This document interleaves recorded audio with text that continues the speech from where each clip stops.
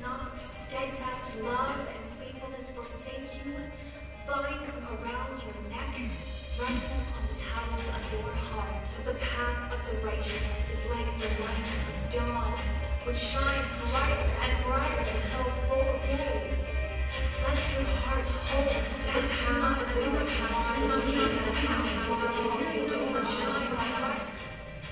Wisdom cries aloud in the street. In the markets she raises her voice. The head of the noisy streets she cries out. At the entrance of the city gates she speaks.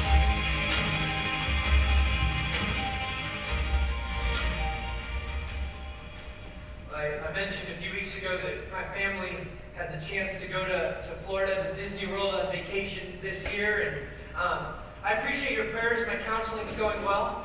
In case you were wondering, it was a great time. And we had the chance one day to go to Epcot, and while we were at Epcot, my son just fell in love with this ride called Mission Space, and it simulates a flight or a space shuttle trip to Mars, and sort of the takeoff, and each person sitting in a seat has a different job to do. And there's a voice that comes over the speakers that says, if you're sitting in this seat, push that button. And they push it, and if you're sitting in that seat, push that button. And all I could think about the entire time was Tom Hanks in Apollo 13. And just him saying, Houston, we have a problem, right? Yeah, and I can remember watching that movie and going, I don't know how much good Houston's going to do yet in outer space, right? And if you know anything about the space program, you know that the Mission Control Center is located in Houston. And so Tom Hanks is reporting back, going, hey, up here there's something wrong. We need help from home base. We need help from the place where everything happens. And that mission control it's in charge of the entire space shuttle operation from the time it launches to the time it comes back home. And so there's 50 people that are working. There's there's 3 different teams you can be on, but 50 people working 9-hour shifts around the clock to make sure that we communicate well with the people that are up in the air right now. And they're telling them, here, push this button, do this thing, go check that gauge. They're telling them from the ground what to do up in the air. I don't know if you're aware of this, but you have a mission control center of your life. That there's something that runs in your life, sort of in the background often, but this mission control center, it helps you think, it helps you feel, it helps you make decisions, it controls your emotions, and what's going on the pages of your life is being in many ways shaped and formed by the mission control center of your life. Over the last few weeks, we've been journeying through this book of Proverbs, and Solomon, who wrote much of Proverbs, is going to tell his son what the mission control center of his life is. And if you're just joining us today, you'll remember that Proverbs are short, pithy statements about the way that the world generally works. So you may read some Proverbs and go, well, that doesn't work all of the time, or 100% of the time, that's not true. And Solomon would look at you and go, yeah, no, I get that. The wisdom tradition is really about informing us with the way that God has made the world to work. There are some outliers, but it wants to invite us into reality, into the way that God has constructed the universe, and the very fiber of our beings is wisdom. And here's what he says. Proverbs chapter 4, verse 23. He says, and keep your, say it with me, church, heart. Keep your heart with all vigilance, for from it flows the springs of life. If you go to the Message paraphrase version of the scriptures, it says, keep vigilant watch over your heart. That's where life starts. The New Living Translation says, guard your heart above all else, for it determines the course of your life. A fairly significant portion of our being, yes? 600 times in the over 600 times in the Old Testament, over 200 times in the New Testament, this term heart is used. 77 times in the book of Proverbs alone. So this is a theme that weaves its way not only throughout the scriptures, though. It weaves its way all throughout our culture and pop culture and our lives in general. I mean, just look at a few songs over the ages that have addressed the heart. And I'll try to hit a wide range of people here. So if you feel like chiming in, please do. Don't break my achy breaky. I just don't think you understand, right? Okay, so Billy Ray talked about his achy breaky heart. Bonnie Taylor sang, once upon a time I was falling in love, now I'm only falling apart. Nothing I can do, total eclipse of the heart. Right. So we learned from Billy that the achy, breaky heart can be broken. And we learned from Bonnie Taylor that the heart can have an eclipse, okay? It can have an eclipse. This one, Celine goes a little too high on me, so I'll just go spoken word on this. Near, far, wherever you are, believe that the heart will go on. Right? So what we see from Celine is not only that the heart can be achy, breaky, broken, and that the heart can be eclipsed, but that the heart goes on.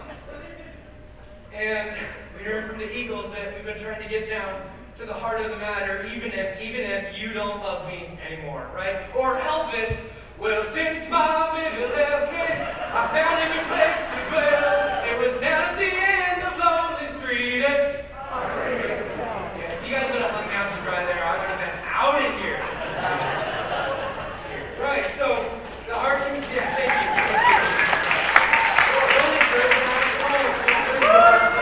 There's more. I'm holding back. So the heart can be achy, breaky, broken. The heart can be eclipsed. The heart can go to Lonely Street, and it will go on. Which begs the question: what in the world is the heart? When we talk about it in our pop culture at large, but I think a more important question is when the scriptures talk about the heart, what is it talking about?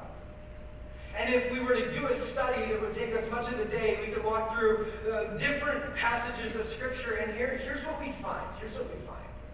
We would find that the heart is the Scripture's term for talking about the entirety of our inner self. And the heart refers to the thoughts that we have. The heart refers to feelings that we have. The heart refers to decisions that we make and desires that we hold. In fact, in the book of Proverbs, Solomon will write, for wisdom will come into your heart. So your heart is not only something that's achy, breaky, or it can be eclipsed and will go on, but it's also the place of you that holds wisdom.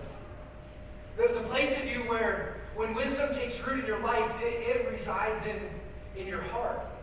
For wisdom will come into your heart and knowledge will be pleasant to your soul.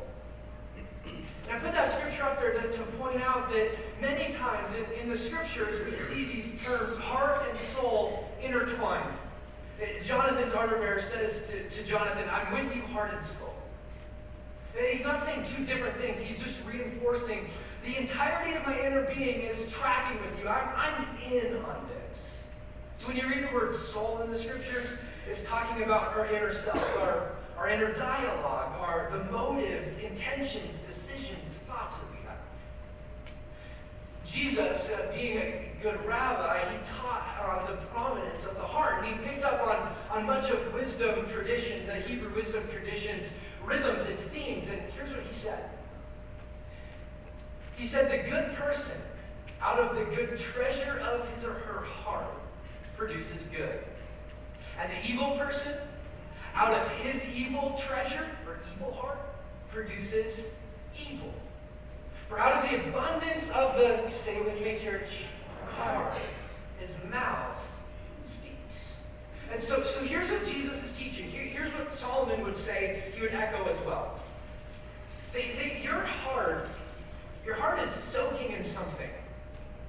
And what you see on the pages of your life, that what comes out in interactions, maybe with your kids, maybe with coworkers, maybe just it was that nobody else was looking, but when you were driving in the car, that person cut you off, and it was just, right?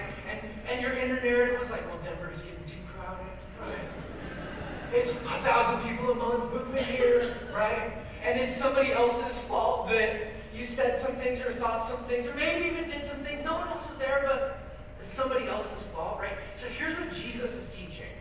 That what you see happen on the pages of your life, what comes out of your mind, what comes out of your heart, the manipulation that you try to use to control the people around you, or the deep-seated fear that has this way of controlling you. He's going, hey, everything that shows up on the pages of your life is flowing from your inner self. It's flowing from your heart, which is really interesting and really troubling. There was this psychologist a number of years ago. His name is B.F. Skinner, and he proposed a theory that was called behavioral modification theory. And what he said, essentially, was that you can control your behavior by creating a system of either rewards or punishment. So you reward the things you want to see more and more of, and you punish the things that you want to get rid of. So essentially he's saying, all right, look at the water that's dripping off of your heart onto the pages of your life and work on that. I think both Solomon and Jesus would say that doesn't go nearly far enough. That the problem is deeper than just behavioral modification, which is both maybe bad news at the onset, but I think it's actually really good news. Because how many of us have tried to curb our impatience, and all we find is more ways that we need to be patient, right? And how many of us have tried to correct the way that we talk, and we just find more and more things that we say that aren't in line with the Spirit's leading in our life. And so what Jesus would say is everything you see show up on the outside actually happens on the inside first. And if you want to go after real, true change in your life, you've got to go after change in your heart. Solomon continues. He says this. Here's the really good news. We look up at him for a moment. You are not a prisoner to your heart. That empowered by God's Spirit and carried by God's grace, you can actually step back from that control center of your life and speak truth and speak hope and speak health into it. That's why Solomon says, listen, keep your heart with all vigilance. With all diligence, like fight for your heart. Why? Well, because a healthy heart always leads to a vibrant life. Because a healthy heart always leads to a vibrant life. The other side of that, the negative side of that coin, is a sick heart always leads to a sick life. I'm optimistic though, so a positive spin on it is a healthy heart always leads to a healthy life. And Solomon says, hey, there's some things that are at your disposal when you decide that you want to fight for the health of your heart, because everything in your life flows from your heart. When you go, hey, I actually want to do battle for the health of my heart, he goes, all right, there's some things that are at your disposal in order to walk down that road. Verse 24, put away from you crooked speech. So the speech not only reflects your heart, but it also has a bi-directional relationship with it, whereby when you say things, it cements them more and more into your heart. Put away devious talk from you. Let your eyes play a part in this. Look directly forward, and your gaze be straight before you. Ponder the path of your feet. Think about where you walk. Think about what you do. Because all of it has a bearing on what goes on inside your heart. And what goes on inside your heart has a bearing on everything in your life. So here's what I want to do this morning. In the remaining minutes that we have together, I want to do both diagnostic work on our hearts. I want us to try to take a step back and go, what's going on the inside of me? Because I don't think we can make enough space to step back far enough and quiet our hearts enough to actually figure out what's going on the inside. I think most of us live a lot of our life on cruise control, me included, and we just are carried along by our hearts instead of fighting for them with vigilance, with passion. So I want to do some diagnostic work, but then I also want to do some training work to say, all right, how do we fight for our heart? What are the ways that we fight for the health of our inner life? Because our inner life will always shape our outer life. All right, so you ready? Seriously? 2 of you, and I'm out of here. Call to the bullpen. No. Are we ready? Yes. Great. Wonderful. It's disingenuous now, but it's okay. Here's the way Proverbs says it. It echoes the same thing, talking about the health of a heart from a different angle. Says this: whoever conceals his transgressions will not prosper. So whoever hides the stuff that goes on in their life, both inner and outer life, and tries to just push it down, that person is not going to walk into vitality and a vibrant life. But he who confesses and forsakes it will obtain mercy. Blessed is the one who fears the Lord always, but whoever hardens his heart falls into calamity. So here's what the author of Proverbs is pointing out. There are going to be some times where what comes out of your heart and onto the pages of your life are things you don't like, are things that you don't want, are things that you're going to look at and you're going to go, yeah, no, I know that decision to lash out in anger. I know that decision to follow that path of lust. I know that decision to continue to walk in that way of addiction. I know it's not bringing me life and vitality, the things that I really want. And so Proverbs also wrestles with, well, what do we do with that?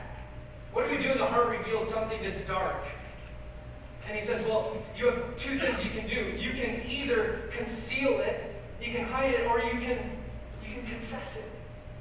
You can get it out there and go, this is a part of me, not the outside of me, but this is a part of my heart and my soul. And he says, and when you confess, it brings about this cleansing, this life, this good that we all want.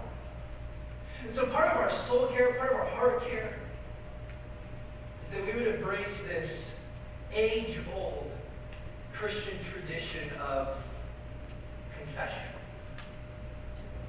That it would cleanse us, as King David will say, create in me a clean heart, O God. After adultery, after walking down this path that he goes, man, I wish I never would have gone there, and this is dark, and this is painful. He doesn't blame anybody else. He goes, I'm gonna own this and ask God to create in me a clean heart, O God, and renew a right spirit within me.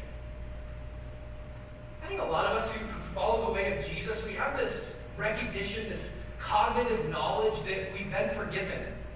And the slate's been wiped clean. And it always is wiped clean. And that's 100% true. And so we don't know what to do with this discipline of confession. We don't know where it fits, because positionally we're already made right with God. So what do we need to confess for? Well, we need to confess for us, for our health, for our vitality, for our goodness. I think a lot of us, we think that our hearts function like self-cleaning fish tanks, right? Where we just turn them on, and because of Jesus, because we're good in His sight, quote unquote, that our lives are just clean, and our lives are good, and there's no space to come before God and say, listen, there's some stuff in me that's pretty messed up. I think instead of our lives being like self-cleaning fish tanks, our lives are actually a little bit more like my couch. So my wife had this idea.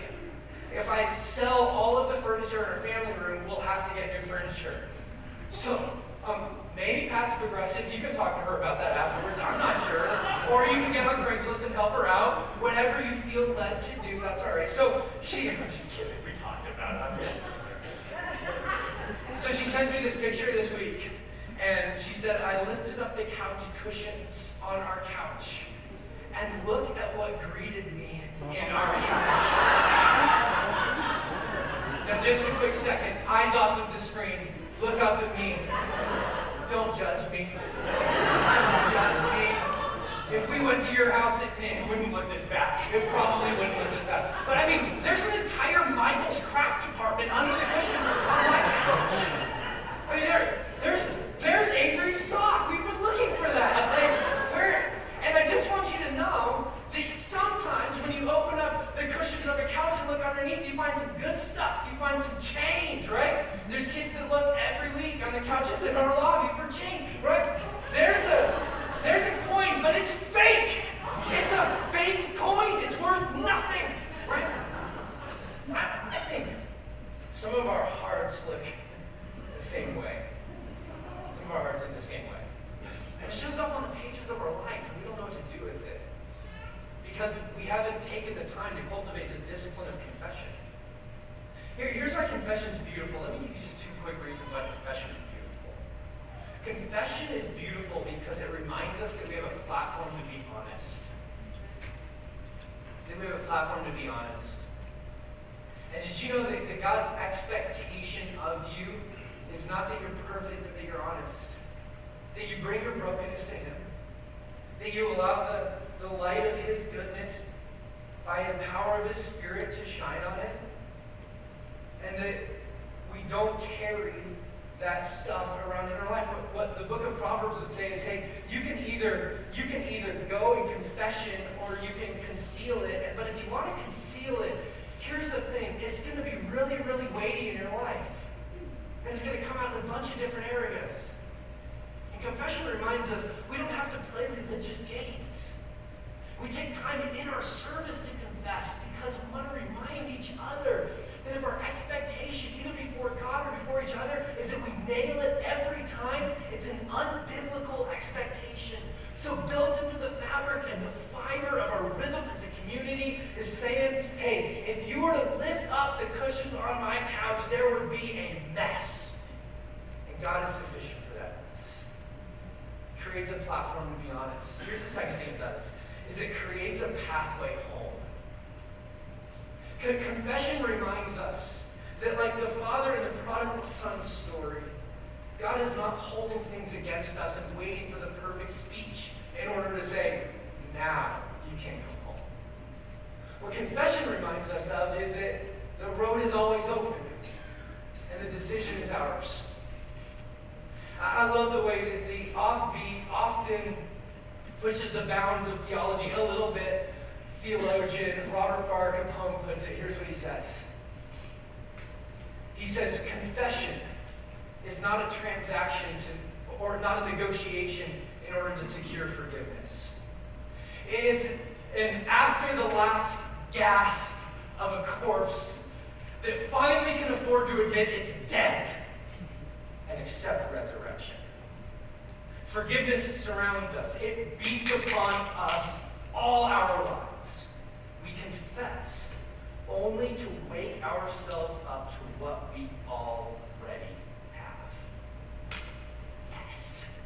Yes. Not trying to pry something out of God's hands. We're remembering that there's a pathway, always a pathway home. So we would be saying, I'm running into your arms, welcomed into the arms of majesty. It's a confession, God, I've wandered in. There's a pathway home.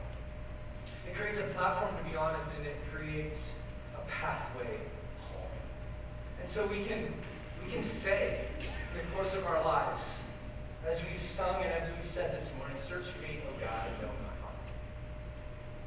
Try me and know my thoughts. I think one of the things David's saying is, I'm good at lying to myself. I'm so good at playing the game that there's times where I fool even me. So will you do like a good surgeon? Will you do some work on me? Will you point out for me if there's ways that are off, if there's ways that I've gotten crooked, if I'm out of sync with your rhythms of grace in your world, will you point that out to me, God? Because I want home. I want to get back. And see if there be any grievous way in me, and lead me in the way everlasting. I love the expectation that David has that, man, God, when you look, there's going to probably be some stuff that's a little bit messed up. When you see that, lead me in the way everlasting. See, a healthy heart leads to a vibrant life. And the first step to any heart getting healthy is confession, is cleansing, remembering that there's a platform to be honest and there's a pathway to come home.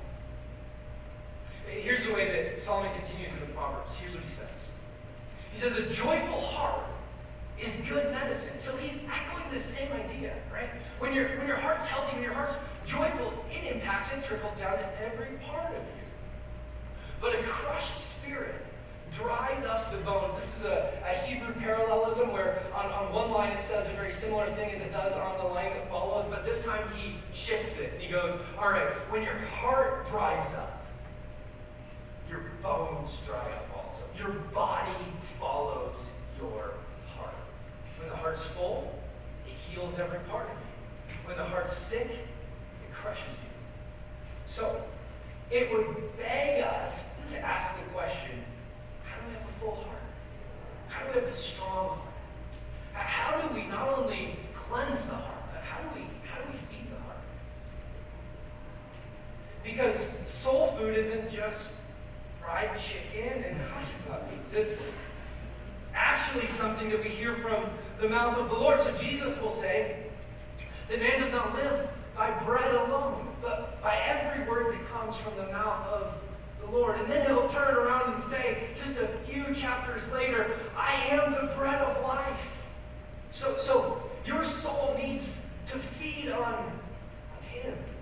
Your soul needs to feed on the one who created it, the author of it all. You may have noticed that there are times in your life where your heart feels really strong and really healthy and you like what's coming out of it. And then like a few hours later you say something or do something that makes you feel like you're schizophrenic. Is anybody with me? The heart needs this ongoing attention. Here's the thing, your heart is sort of high maintenance. It needs a lot of care. It needs a lot of attention. And it's part of the way that we're wired. If you're into modern psychology, here's what they're finding. They're finding that negative words have a sticky factor in your brain that causes them to adhere to your soul in a way where you have a really hard time forgetting them. And that positive things are like Teflon. They just slip right off of you. And so, if we're going to speak truth over our heart, over our soul, and we want good things to continue to come out of it, we've got to pay attention to the strength of our heart, the food that we're feeding it, the way that our self-talk is shaping or aligning us with the truth of Scripture, or if we're believing the lie of the Satan, which is who's the accuser, and taking us further and further away. Because these truths are slippery. They don't just stick naturally. They have a way of wearing off. The inner parts of our being are fragile, delicate. They need tending to. So let me just I want to give you 3 ways to dive into the heart and soul food that is available to you because of who God is. So here's 3 ways. If you want, here's the quote-unquote to-do this week. First, here's what we have to do. If we want to have a strong heart and a strong soul, we have to dwell long enough to delight. If you want a full heart, as the Scriptures will describe it, we've got to position the gaze of our soul long enough to see the God who created us, who spoke it all into existence, who calls us his own. So the psalmist will say in Psalm 27, verse 4, that I love to gaze upon your beauty and your majesty in your sanctuary. The Apostle Paul writes to the church at Corinth in 2 Corinthians chapter 3 and 4, that we all are being transformed from one degree of glory to the next as we gaze upon the beauty of our Lord. Friends, this is not a sort of pop this in the microwave and push a few buttons and hope it comes out the way that we want it to come out. It's a disciplined, God, I'm going to gaze on you long enough to be captivated by you, because the direction of my dwell in, or what I dwell in, will always determine the content of my delight. What I dwell in, what captures the gaze of my heart, will always determine the content of my delight, which is why the psalmist writes in Psalm 37, verse 4, delight yourself in the Lord.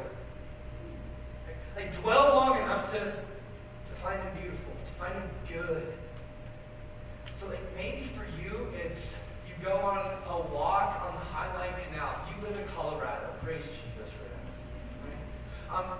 Maybe it's you host a great dinner with some good friends, and it points you back to God. Maybe it's you spend time in the Scriptures and you ask God not just to read His Scriptures, but to let His Scriptures read you. Because the direction of your gaze will always determine the content of your delight. So maybe this week it's just, I just need to carve out time to meet with Him, to dwell in Him. Here's the second thing. So we dwell long enough to delight, it strengthens our heart and our soul. When we listen long enough to hear love. The Spirit of God lives inside of you. One of the roles of the Spirit of God, according to Romans chapter 5, verse 5, is to pour out the love of God into your hearts. There's an objective dimension of that where you can read about it in the Scriptures and know that it's true. But there's an all-important subjective dimension of that where you sit with it and you ask God to enlighten it and enliven it in your soul to the point where you can actually hear Him saying it. Because if you hear me say it, that's one thing. If you hear Him say it, that changes everything. Everything. And so, along with the Apostle Paul, we go, all right, he's writing to the church at Ephesus, and he says, according to the riches of his God's glory, that he might grant you to be strengthened. This is soul food. Strengthened with power through his Spirit in your inner being, in your innermost parts, that you might be built up. And he says, okay, so that Christ may dwell in your hearts through faith, that you being rooted and grounded in love, may have strength to comprehend with all the saints what is the breadth and length and height and depth, and to know the love of Christ that surpasses knowledge, that you may be filled with all of the fullness of God. That's not happening by coming and attending a church service on a Sunday morning or just reading a few verses each day. That happens when we bring our souls into the presence of God and say, God, speak a better word over my life. As the author of Hebrews, in Hebrews chapter 13, verse 9, will say that we would be strengthened by His grace. Paul will echo the same thing to Timothy. Be strong in the grace of our Lord Jesus Christ. 2 Timothy chapter 2, verse 1. These are slippery truths, friends.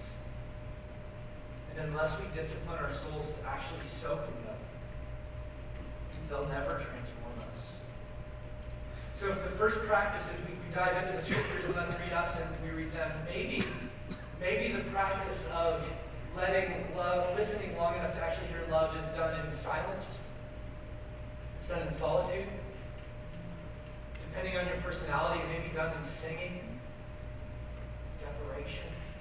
What is it that feeds your affection for the King of Kings and the Lord of Lords?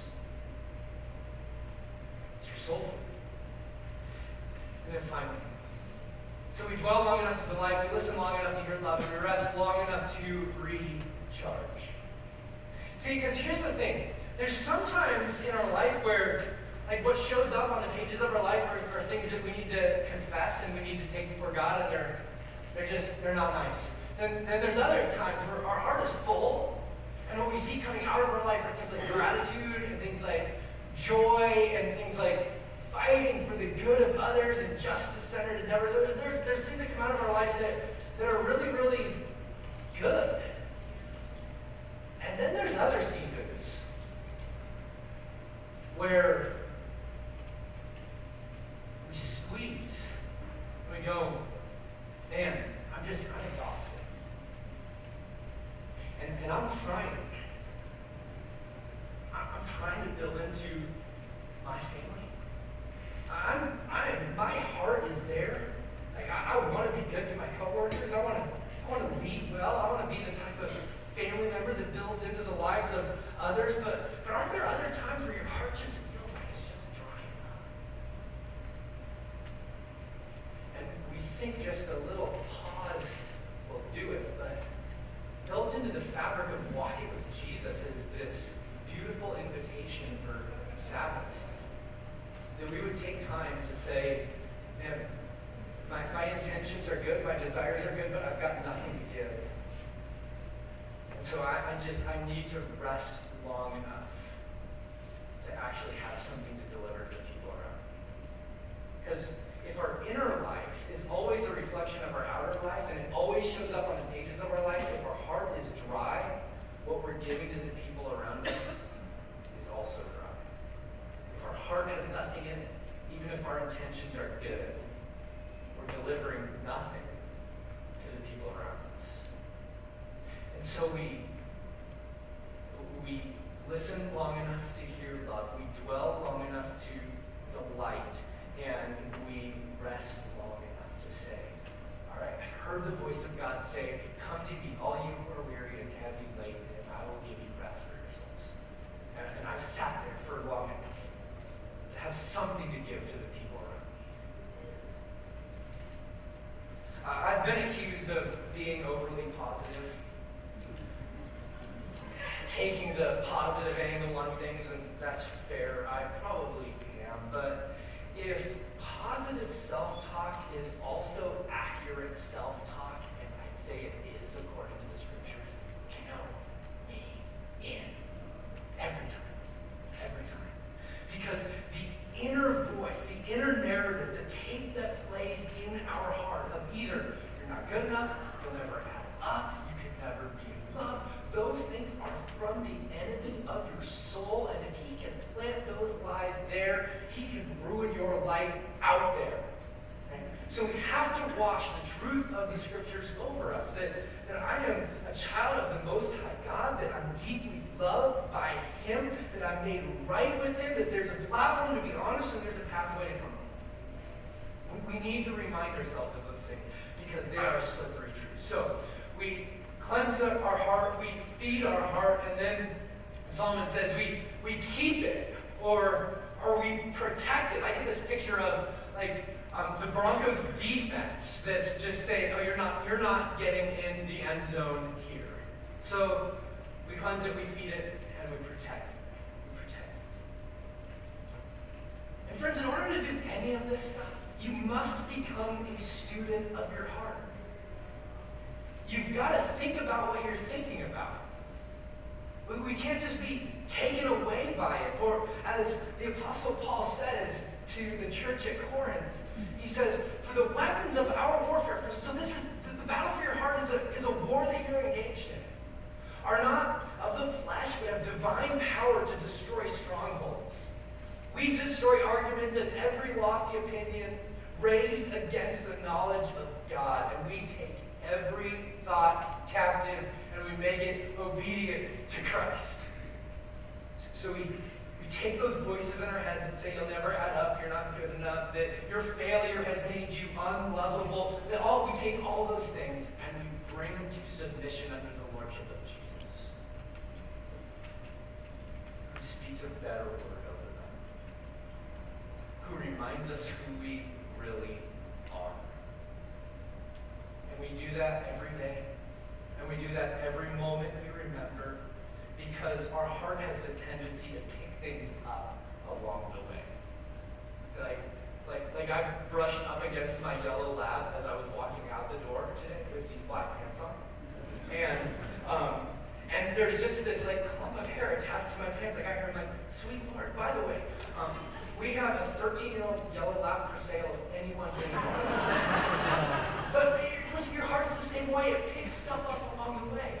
And so we need this discipline not only of confession and cleansing, and not only of feeding and strengthening, but of protecting to say, is what I'm thinking along the way, is this accurate? Is this in line with who God is and what God said in his scriptures? John Owen says it like this: however strong a castle may be, If a treacherous party resides inside, ready to betray at the first opportunity possible, the castle cannot be kept safe from the enemy. Traitors occupy our own hearts, ready to side with every temptation and to surrender to them all. Here's the two enemies that I found inside of me as I've tried to step back and look at it. One is the enemy of fear. And sometimes it shows up in anger, and sometimes it shows up in anxiety, but beneath the surface, it tells me that God is not good, the world is not a safe place to be, and that I need to be on edge all the time because I'm in control. Sometimes it comes out of anger too, for the same reasons. The other thing that I see sneak in every once in a while is idolatry and pride. And those are sort of the Trojan horses of the spiritual life, fear and idolatry. That get in and from the inside out start to destroy the thing that all of our life flows from. And so, friends, we believe that the vibrancy and fullness, abundance of our life is determined by the health of our heart. So we confess and we cleanse. So we feed and we grow and we protect and we think about what we're thinking about. We had just gotten off the plane on our way back from Florida, vacation this year. And we had been asked by Kelly's parents to bring home this golf club. It's a monstrosity. It barely fit in our van. This golf carrying case that's like 12 feet tall and 30 feet wide at least. Anyway, so it was theirs, and they paid for it in the airport in Orlando, and they gave us the receipt. And so we were there at the gate, or at the pickup area, United's pickup area, after our baggage had come off, and I saw the golf club carrying case sitting there. And I went up to what seemed like a nice lady at the time, and I said, "Hey, that's our golf carrying case, and we just need to grab it so we can go home, please, Jesus." And she said, "Well, do you have the other side of the ticket stub?" I'm like, "Well, no, we don't have the other side of that stub, but we do have this receipt here that's for that golf case." And she goes, "Well, if you don't have the other side of the stub, I can't give you those golf clubs." And internally, I'm thinking to myself, "Woman, do you understand how many things would have needed to go right for me to be holding the receipt to that golf club carrying case right there, standing here telling you whose name is on it, that the amount of coincidences that are necessary for me to be holding this receipt, telling you whose name is on that golf club carrying case, it is impossible." That was what was going on in my head. And what went on in my body was, she turned to look the other way, and I walked back behind the ropes, and I just took that golf club carrying case. Right? And I start to walk out. And she turns into Von Miller on the goal line. And she's standing in front of me, right? It's United, so I'm not sure what she's going to do to me. But she's standing there, and she says to her colleague, "Call the police!" And my 6-year-old daughter just starts bawling, right? I mean, she has visions of Daddy going to jail, and I'm sitting there holding this behind the fence thinking, what am I doing? Who am I? What's going on here? And I get back and we get to the car, we sort it out, embarrassingly enough, and we get back to the car, and I'm just driving home, and I'm thinking, what's correct in my heart? That's the way it shows up on the pages of my life. See, sometimes the Spirit's work in our life is like a surgeon. He goes in and he cuts out things that are evil, that are leading us down a pathway that we don't want to go. So sometimes it's more like a cool drink of water, where we just go, I needed that. Sometimes it's more like a massage where you go, okay, yeah, thank you. What's the Spirit's work in your life? What's the soul condition, heart condition that you bring today? What do you need to do? Do you need to confess? Do you need to strengthen, feed? Which one of those would the Spirit say, that's what I need to do in your life? Let's pray.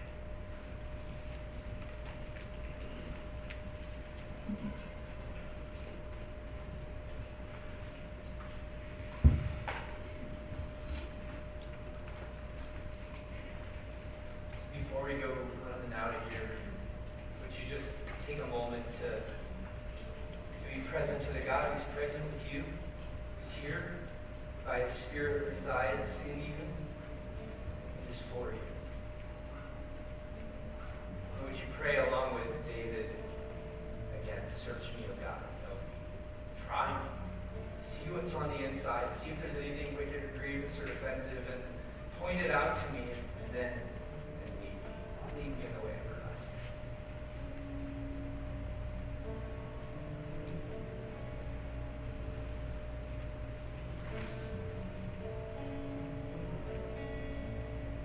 I thank you for being the God who says, I'll give you a heart of flesh.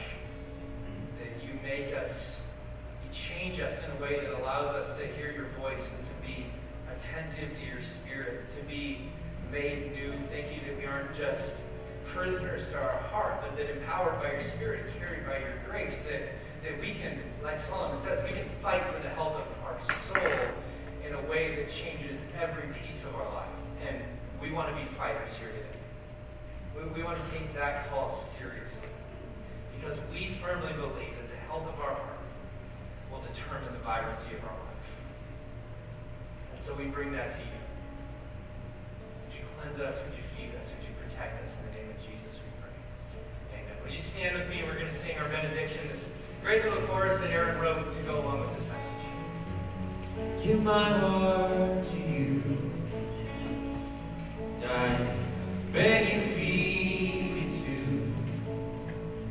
And I know you always do. When I give my heart to you, cleanse my heart within. Lord, the brokenness and sin, with your outstretched arm.